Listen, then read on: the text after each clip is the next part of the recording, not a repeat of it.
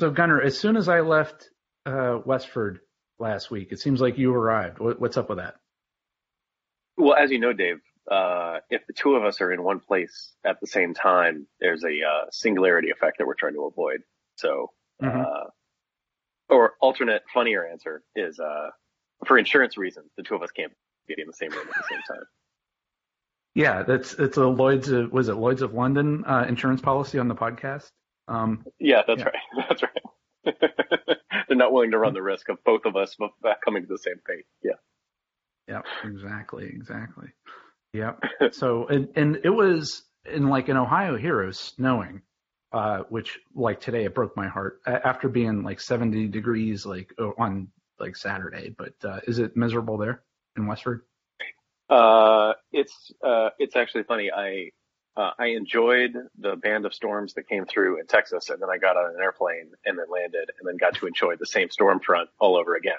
Uh, Oh, so nice, nice. that was cool. Yeah, that's right. Um, but no, it's like a kind of a dreary, rainy, but it's a New England spring, right? That's Hmm. that's kind of what we're all here for.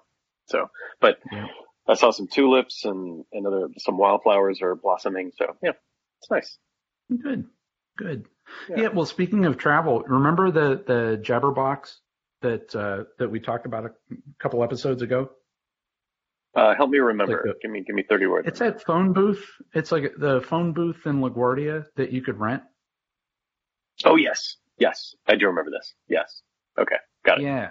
Yes. So I had to lead a presentation video call to like 150 of my closest friends, and it's like I was in LaGuardia at the time, and I'm like, all right, well I'll try out this Jabberbox and see if it's if it lives up to the hype or not. So I do it. It was kind of interesting where like you get this passcode and like that opens a door, and then you could like close the door and it'll lock, and you can go off to the bathroom and come back or go to Starbucks or whatever. So that was kind of cool.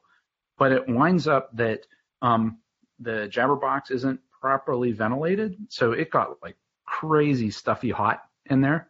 Um, Oh no. yeah, yeah, and then it was like, and so like I was like cracking the door a little bit, when I wasn't talking, to just let some fresh air in, and I was like, it was like really stuffy. And then like in LaGuardia, this is the first time that this has ever happened to me too. Have you ever been in an airport when there was a bomb threat? No, I can't say that I have. Okay, so I was when I was in that box, and so imagine. So I'm giving this presentation, and you could see through the window of the box, like how they have the strobe light that's like flashing for an alarm. So like that's going on. You hear the buzzer, but it's like kind of muffled, but it's not perfectly soundproof. And it was they were announcing a bomb threat. So this is like in typical like New York accent, hey, we've been reported a bomb threat. We'll keep you posted.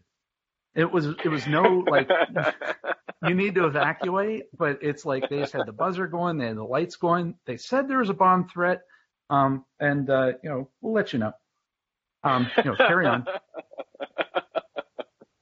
So I'm like presenting through the whole thing, and like everybody afterwards, they're like, "Man, you're like cool under pressure." It's like they could see on the video, they could see the strobe light of presenting on me, and I'm just like, "Oh, let's tell you what's coming along," and I'm like presenting through the whole thing, and I guess and the threat went away, and it was the whole reason why they didn't evacuate is because I guess it was on the ticketing side of security. So think of how terrible and how jacked up the flights would be to evacuate an entire terminal and then bring everybody through security again, all at one Right. time. Right. Yeah. Yeah. And especially thinking that everybody on the cleared side hopefully has less weapons, or, they've been sort of scanned already. Yeah. Yeah. Yeah. Right. Man, that's amazing. That is a commitment to the customer, Dave, to continue with your Yes. customer meeting in the middle of a bomb threat. You should get do we give out Purple Hearts? You should get No, well, it was an internal meeting too, for that matter. And actually, I have it recorded, so anybody that wants to see the internal recording, they can see it. So yeah. what's going on with you? Anything is that exciting? No, I can't say it's been that exciting, but okay. So today in the Todoist news, Mm-hmm. I recently found myself starting to write down my day's to-dos on paper. And as you know, that is a well understood signal that my to-do system is falling apart because I Right. feel compelled to now write down my stuff on paper, right? So okay, all right. So I block off some time and get this thing under control. And I realized that over the course of over a year, I had begun creating projects for myself and did not really have a reason to go revisit these projects. So go investigate some obscure area of hardware acceleration, or go think about this part of the market, or these kinds of projects. Mm-hmm. And I find that I was just accumulating tasks in there, but I wasn't really visiting with them on a regular basis. And so things were just piling up in there, and I wasn't doing anything with them. And by the time I realized they were there, then they were too old and I had to get rid of them. Okay, well, this is wasteful and making me anxious. So I'm going to do something about this. And I said, well, how do I understand what I should do is just pay attention to the things that I've already made a priority. And how do I know what's a priority? Well, the way you can figure out what's a priority is you go and look at your calendar. Because in your calendar, your calendar is just a list of the things that you have already decided are important.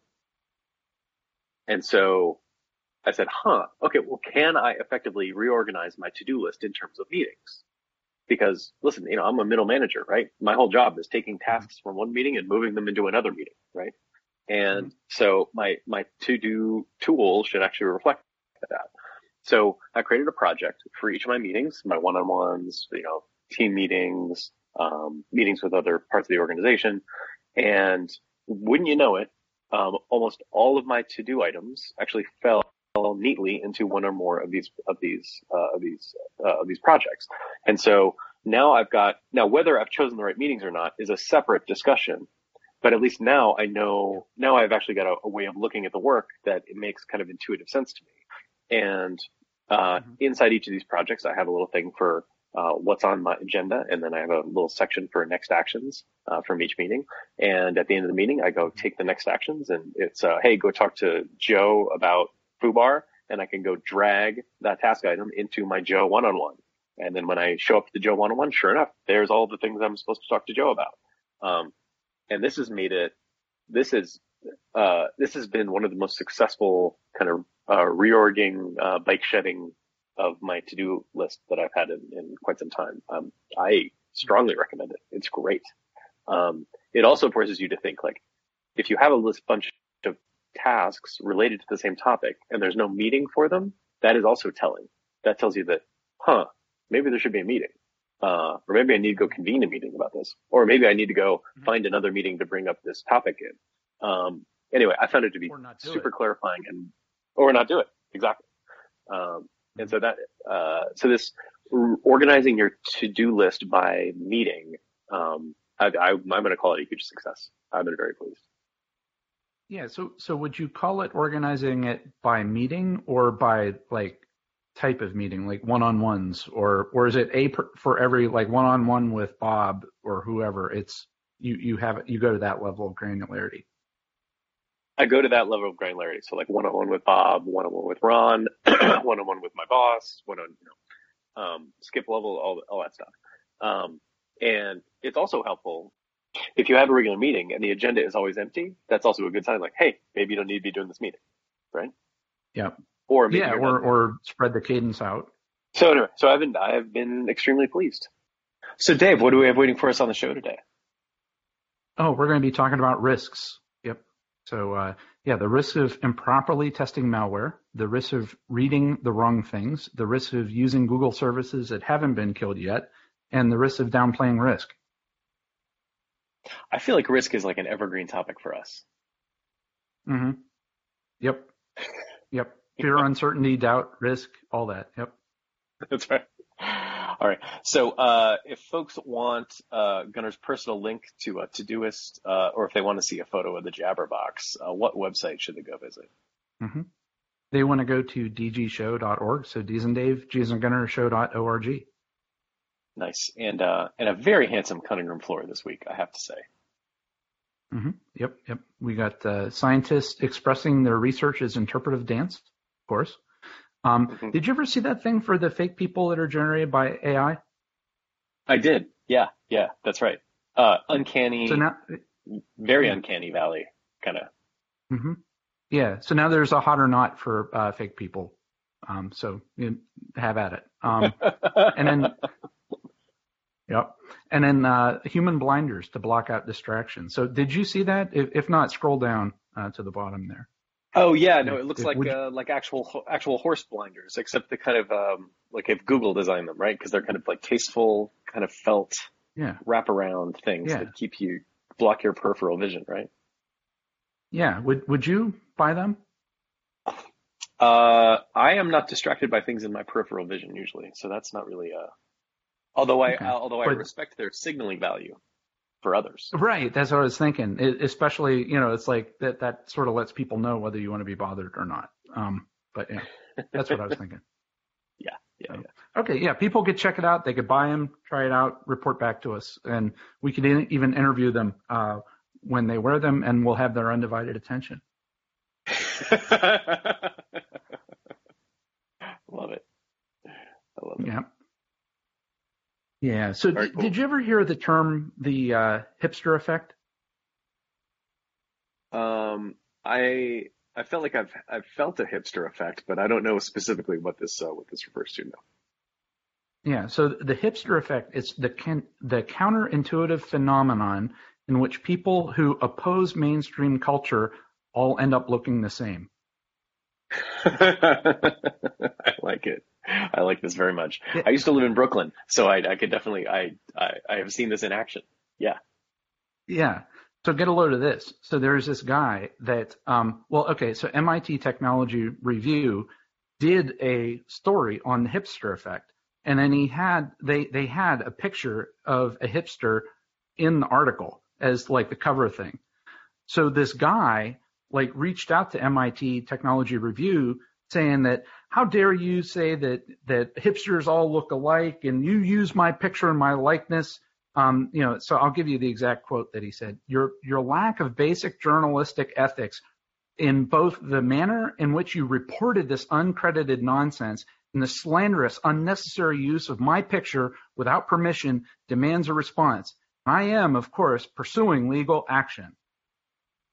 But actually, All the right. image wasn't him. It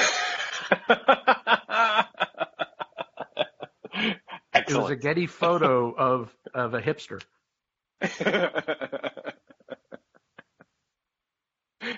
So, but You anyhow, like MIT, yeah, go ahead. so what you're saying is that this hipster was so thoroughly homogenized that he was indistinguishable from clip art. From himself, yeah, like he couldn't tell the difference between himself and a stock photo of a hipster. Great. It's great.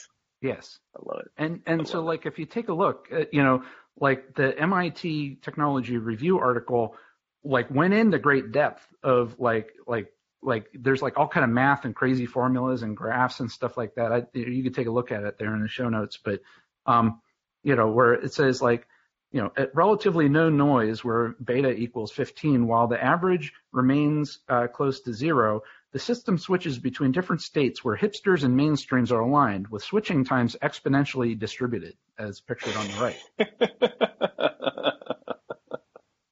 I love it. So you It's can't great. say that this is like, just like some article that somebody had a hunch. I mean, this is like data to back it up with fancy graphs and math. I'm impressed. I'm impressed. It's Yeah. great. And it matches our intuitive understanding too, which is nice.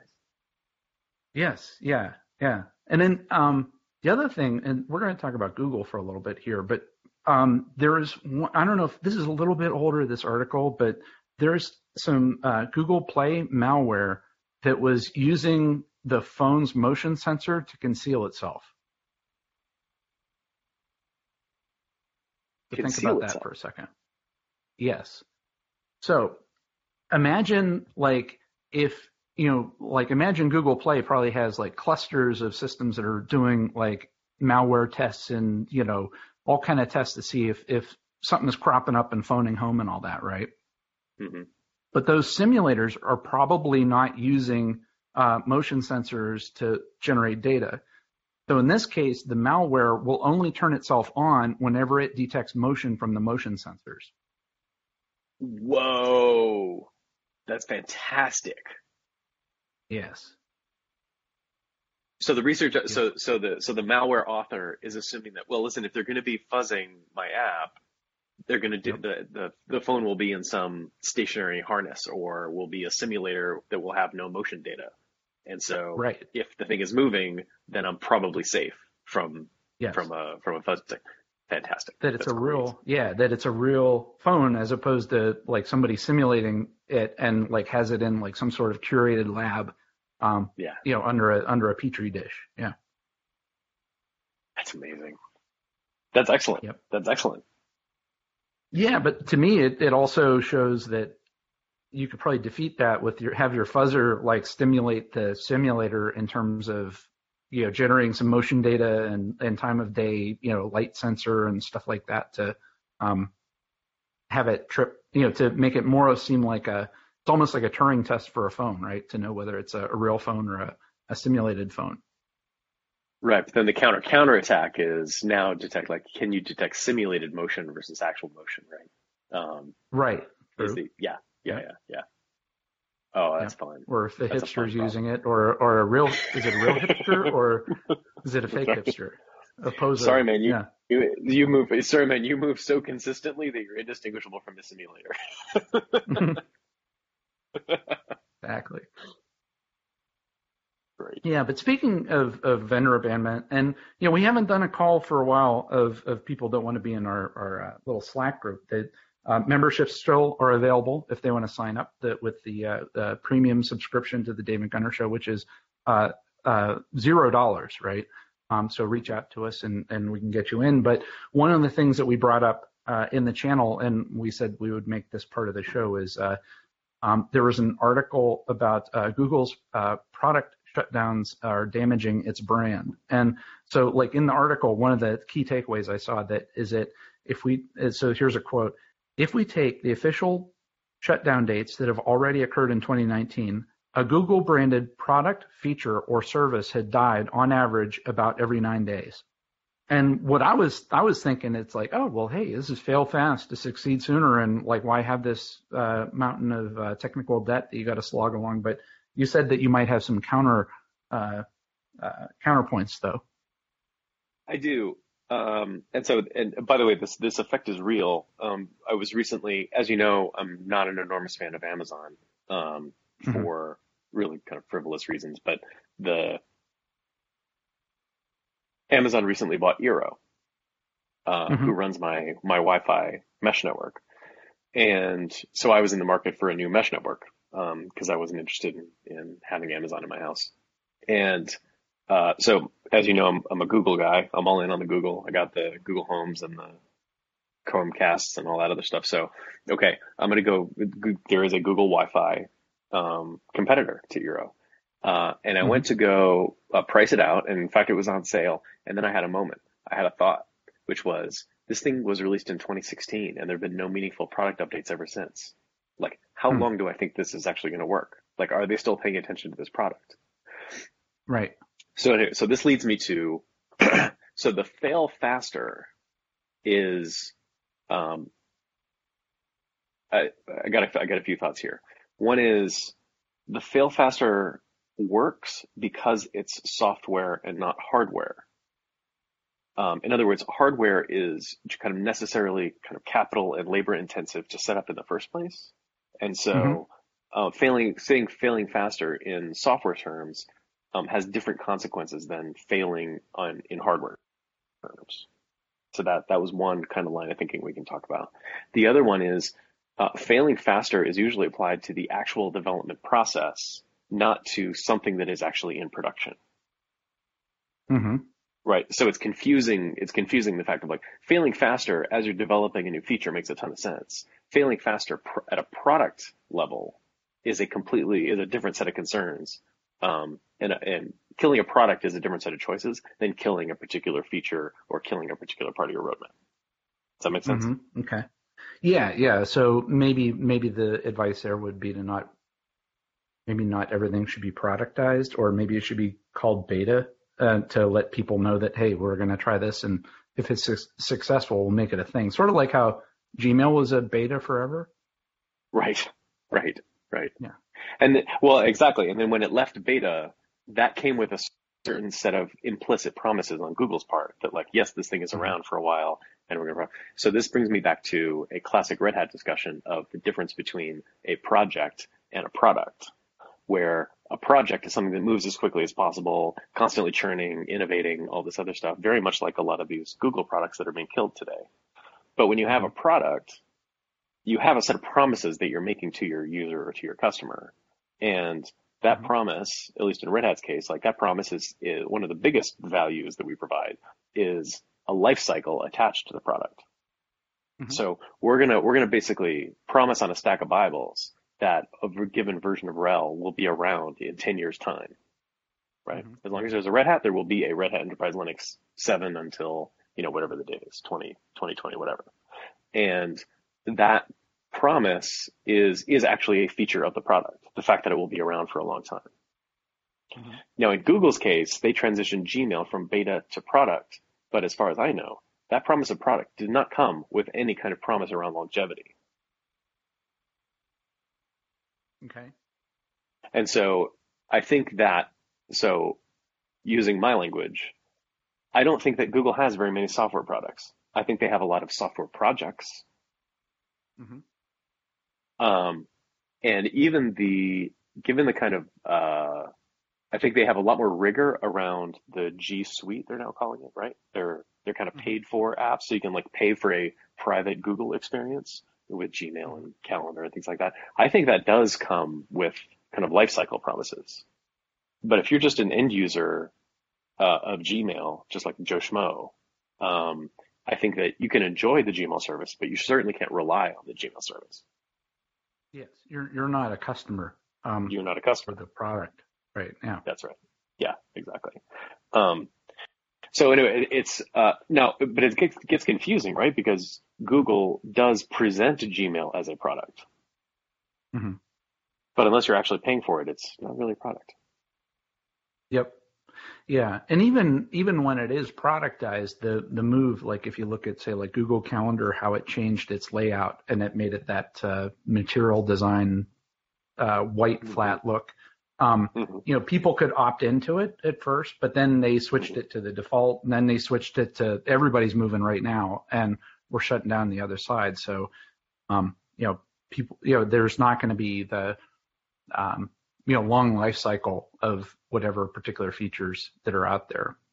But, right, and significantly, when you're a G Suite administrator, you actually have control over when those features are rolled out to your users. Right, you can say some. Like hold back. Some of them. That's right. Yeah, but I think the timing. Yeah. Yeah, and if you're Google, I think the way that they think about a product is not a fixed set of features and UX, user experiences. They're not thinking about it as a set of fixed things in time. I think that they're thinking about it as, we are making a calendar service available to you. We may change our mind from time to time on what calendar experience that is. But we are not going to promise that you're going to receive the 2006 calendar experience in 2019. Which I think on the balance is actually a fair bet. Yeah.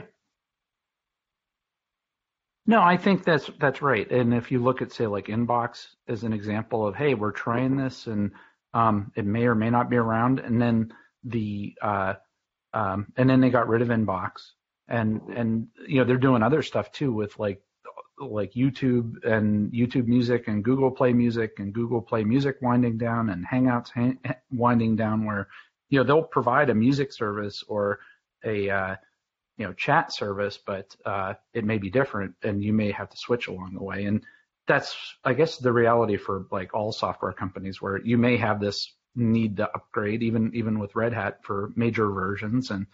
But the interesting thing you say about the projects, though, is that with open source projects, if we declare them a failure, and somebody still likes it, they could pick it up and keep running with it if they want to, Yeah. because it's open source. Well, that's right. That's right.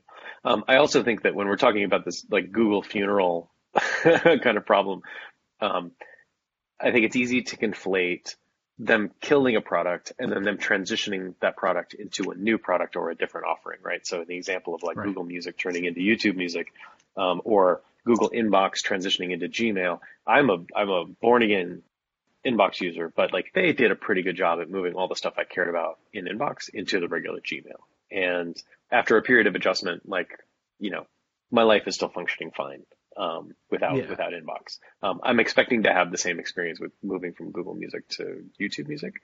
But things like Google Plus basically just getting killed, that's in a different category of failure, right? Yep. Yeah, they were just exiting the social market there. Yeah, that's right. Hmm. Yep. Okay. All right. So anyway, Problem solved. but I think, Yeah. well, I think so. But it is in the aggregate though. Like I am, and I think this is true of many people. Like ever since the very sloppy retiring of Google Reader, Yes. I think everyone's been rightfully suspect of leaning too heavily on a given Google service, right?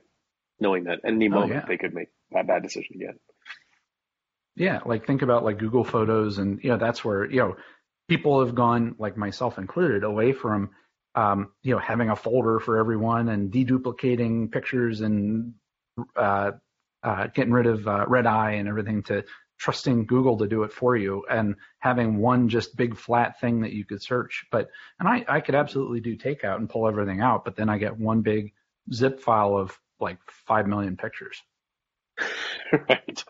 Right. Yeah. Yeah. Okay. Well, hey, I got one, two more things here, but another thing for the lexicon. Did you ever hear of the argument dilution effect? No, I haven't. Tell me more. Yeah. So did you ever see the drug company commercials and then they rattle off all the side effects? Oh yeah, sure. Yeah. Like it's like otherwise serene commercial, and then like very quickly they'll run through just like a horrific set of possible consequences of taking the drug, right? Yeah, there's like people on a merry-go-round, and then they're talking about like going blind and your ears falling off, and Yeah, exactly. And so the whole thing. So to check this out is there were some studies that have been done about basically how drug companies ads downplay the risk by doing this thing called the argument dilution effect, where what you do is it's a bias that you could create where if you add more side effects and that are less harmful, you will downplay psychologically the major side effects.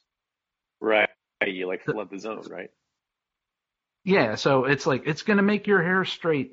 It's going to make your teeth a little bit whiter. It's going to, and then you're going to die. And then there's like some other ones that are like not as bad. And then so the like you'll have a heart attack one would be like, oh, well, there's of all 8 things, only one of them is bad. And so they found that there's actually a correlation, that instead of just saying that you'll have a heart attack and your eyes will fall out or whatever, if you list all of the things that if like overcompensate with all of the possible things, people are going to say that, oh, it's not that bad at all. Right. Yep. Yeah. So they've been doing that with drug commercials, and did some analysis and found this thing to take place there. Right. So, Dave, can you use this in your life? This seems like a useful tool. Yeah. This does seem like a good mind hack. Like when you talk about the risks of something, like in a sales situation, somebody could, like an evil salesperson could say that, oh yeah, well, hey, this is broken, and we didn't capitalize this letter, and and so you add a bunch of fluff with the catastrophic stuff. You could get people to buy into it's like, oh, it's not that bad at all. I could put up with that. Yeah, yeah. Well, it's I mean the classic manager move of like the the the compliment sandwich or the criticism sandwich, right? Tell them something good and then Yes, tell them something bad and then tell them something good. That's just a version of that, right? exactly. And it's just a lot of bread on both sides, right? That's right. Yeah, yeah. Yeah. I like that. I like that. Yeah. So the last thing I got that I thought was pretty interesting is there's an article that I read about how to read 80-ish books in a year and actually remember them. And like when you read books, do you remember them or do you take notes or do you treat it more like entertainment that it's like, oh, I saw this movie and like you next week you totally forgot what the movie was all about and like the half-life of what you remember just decays so quickly. That's a good question. I think it depends on the book. I rarely take notes or really bother remembering. I store books mostly as feelings, if you know what I mean. Hmm. Um, Yes. and uh, so I just finished a very long and very dense philosophy book, which is The Open Society and Its Enemies by Karl Popper, um, Okay. which I don't know that I can recommend as something to just like hang out and read in leisure time. It was very hard to get through. In fact, it took me like over a year, and it actually, if I'm honest with myself, a lot more than that, to get through the entire book. I can't say that I even absorbed most of it, Hmm. but it did in the course of reading it. Two or three good ideas came to me, which I did end up writing down and saving for later. Um, but no, for the most part, I store books as feelings. Yeah. Yes. Yeah. And to me, like I'll read ebooks and I'll highlight them. And it's nice, like even with the library books I get and send them to the Kindle will remember the highlights, or, Mm, Amazon will remember the highlights. And the same thing with, if I buy books off of the Google Play Store, or have EPUBs and read them in the Google Play Books and highlight them, it creates them as a Google Doc. So, and I could take notes and things like that. But there are some interesting things that they took that, like for me, that in this article that really stuck out at me that I never thought about before. But let me bounce these off you. There's like four things, and let me see if these ever occurred to you. So the first one that he talks about is figure out what you're reading. So like, are you reading this book because somebody handed it to you? You got it for free. You like the cover. It's like one of those things of like, you want to read with purpose. Like, why are you reading this book? And mhm. consciously decide, what you want to get out of it. So, agree, disagree? Yeah, no, I think that is important. It helps you make decisions about kind of time, attention, and retention, right? Yeah, and prioritization. The Hmm. next one it talks about is reading the right things. So, one of the things that they talk about in this is that a lot of times, people will have these, especially how polarized our society has become lately, they're just parroting the talking points that they read in the newspaper or their favorite blog or from the news, but they rarely do the people actually go back to the sources and read what was actually done or said or read the legislation that they disagree with. Hmm. Hmm. Yeah, yeah, that's right. Um, this is a good opportunity for me to recommend a very good podcast called The Weeds. Hmm. It's a Vox property, and it's Matt Iglesias and Ezra Klein and some other journalists who take a given headline and they actually go and read the primary sources. Right? They go back and read the Mm, studies okay. that people are talking about, um, and then kind of draw their own conclusions from it. And uh, it's mostly a politics or kind of a wonky policy podcast, but it is also in that way is a kind of a form of media criticism. Anyway, it's Hmm. listening to that podcast has made me very aware of the fact that um, what could easily be taken as kind of received wisdom is actually something that has been manufactured, right? And that actually Yes. does come from somewhere, right? Yep. Yeah, for sure. And yeah, there are multiple sides to whatever is being reported on too that you may not be totally privy to. Right. So the other thing that's interesting is that he talks about, and this is something I never thought about before, is that he talks about developing a system of note taking, where he calls the system the blank sheet, where so before you start reading a new book, you want to take a blank sheet of paper and write down what you know about the subject. And as you're reading, so that's basically, the objectives of, like, this is where you started, and what you want to get out of it. And then the next thing is, like, as you're reading, use a different color pen and write down new ideas and connect them to what you originally wrote. So basically it's a way to turn to have a linkage between the old knowledge and your new knowledge. Okay. I like that. Yeah, I like that. That sounds like exactly the kind of thing that I would start doing and then stop doing, because I don't like the extra work involved, but I do like the idea of kind of externalizing the learning process that way. That's really cool. Yeah, and that's the thing. The thing here is that using the different colors, you could see over time, and then it could even be like a mind map or where to keep track of where you are and everything. But the important thing here is that, like, if you read that book like 5 years ago, and the half-life of what you remember is like totally gone, but you're like, but the only way that you're going to get that knowledge back is to reread the book again. You could just save a lot of time by just, like, pulling out that piece of paper and seeing how you what you read in the past as a refresher, so to eliminate the need to have to read the book all over again. Right. Yeah, I like that. And then, the next one was don't treat your reading as background noise, where, like, a lot of times it's like, oh, I got 5 minutes, so I'm going to read 3 more pages of this book or something like that. And I think this also goes back to his desire to take notes as well, where it's like it has to be something deliberate. And I could imagine if you're reading like a fiction book, you don't need to take notes, but if it is like a topic that you want to learn, or something for a class, or something that you really want to get into for work, having that dedicated time that, so you're not distracted or not interrupted, or, you're sitting there at a doctor's appointment and, just waiting to be called in any second. So any thoughts on that? Yeah, I like that. I think we've talked about on the show before. I've started this practice of trying to read first thing in the morning, like the very first thing I do when I get up. When I can pull it off, that is spectacular, because I have all the focus I need. I haven't picked up my phone and gone through my email, haven't been distracted, and it's really a nice way to kind of ease into the day. So when I can pull that off, it's very rewarding. Yep. And so here's the last one. So this one is, he says, be a quitter. And so a couple awesome quotes here. There are far too many books in the world to stick with the ones you don't like.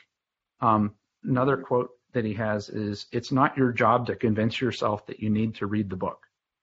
And it's all about quality reads and not quantity reads. And, like, how many times it's like, I spent money in that book, or I'm going to slog my way through this book. And, it's like, I'm only like 30%, but it's at sunk cost fallacy, right? Where it's like, I only have to spend 8 more hours on this book to finish it. And it's like, you got to ask yourself, is your life going to be better if you stop reading or not? And that's something that it's taken me a while to do, but now I'm doing that a lot more often, in terms of just like, Gong Show. It's like 10% into it, I don't like it. It's like, boom, it's out of here. And it's okay. Yeah. I don't have to finish it. Yeah, I totally agree with that. I used to give books second, third, and fourth chances at being interesting. Yes. Like, oh, maybe I'm just not smart enough, right? Or maybe I'm just not reading carefully enough, and this guy really has something to say. No, turns out mostly that's not the case. Like, and I don't need to be that. I don't need to be that indulgent. It just, sometimes bad writing is bad writing. Sometimes you're not going to like a book, and there's no shortage of good books. So spending time with bad books doesn't make any sense. Yeah, especially in this day and age where, it's like the free access to libraries and how even electronically to get these books, it's like, put it a walk away, and it's okay to stop reading a book. Yes. Yeah. Yep. Yeah, that's right. Especially with like library ebooks, where the cost of where the cost is so low, right? You didn't even have to get in your car and go to the library to get it. So yeah, I totally agree with that. Yep, for sure. Yeah. Okay, that's all I got. Those are good tips, man. I like that a lot. Yeah, you're gonna have to start mind mapping in Todoist and connect that to something. That's right. Yeah, it will not surprise you to learn that as you're telling me about this blank sheet system, I'm trying to figure out how to do it in Todoist. That is very true. This episode brought to you by Todoist. Oh, that's great. Great. All right, Dave. Okay, so if people need to buy a set of those blinders to look at to review the fake people, see whether they're hot or not, where do we need to send them? You should go to dgshow.org. That's D as in Dave, G as in Gunner, show.org. Awesome. Okay. Well, good stuff, Gunner. Hopefully you have a prosperous and sunny week in lovely Westford, and wish you the best. Thanks, everyone. Yeah, thanks everybody. Bye-bye.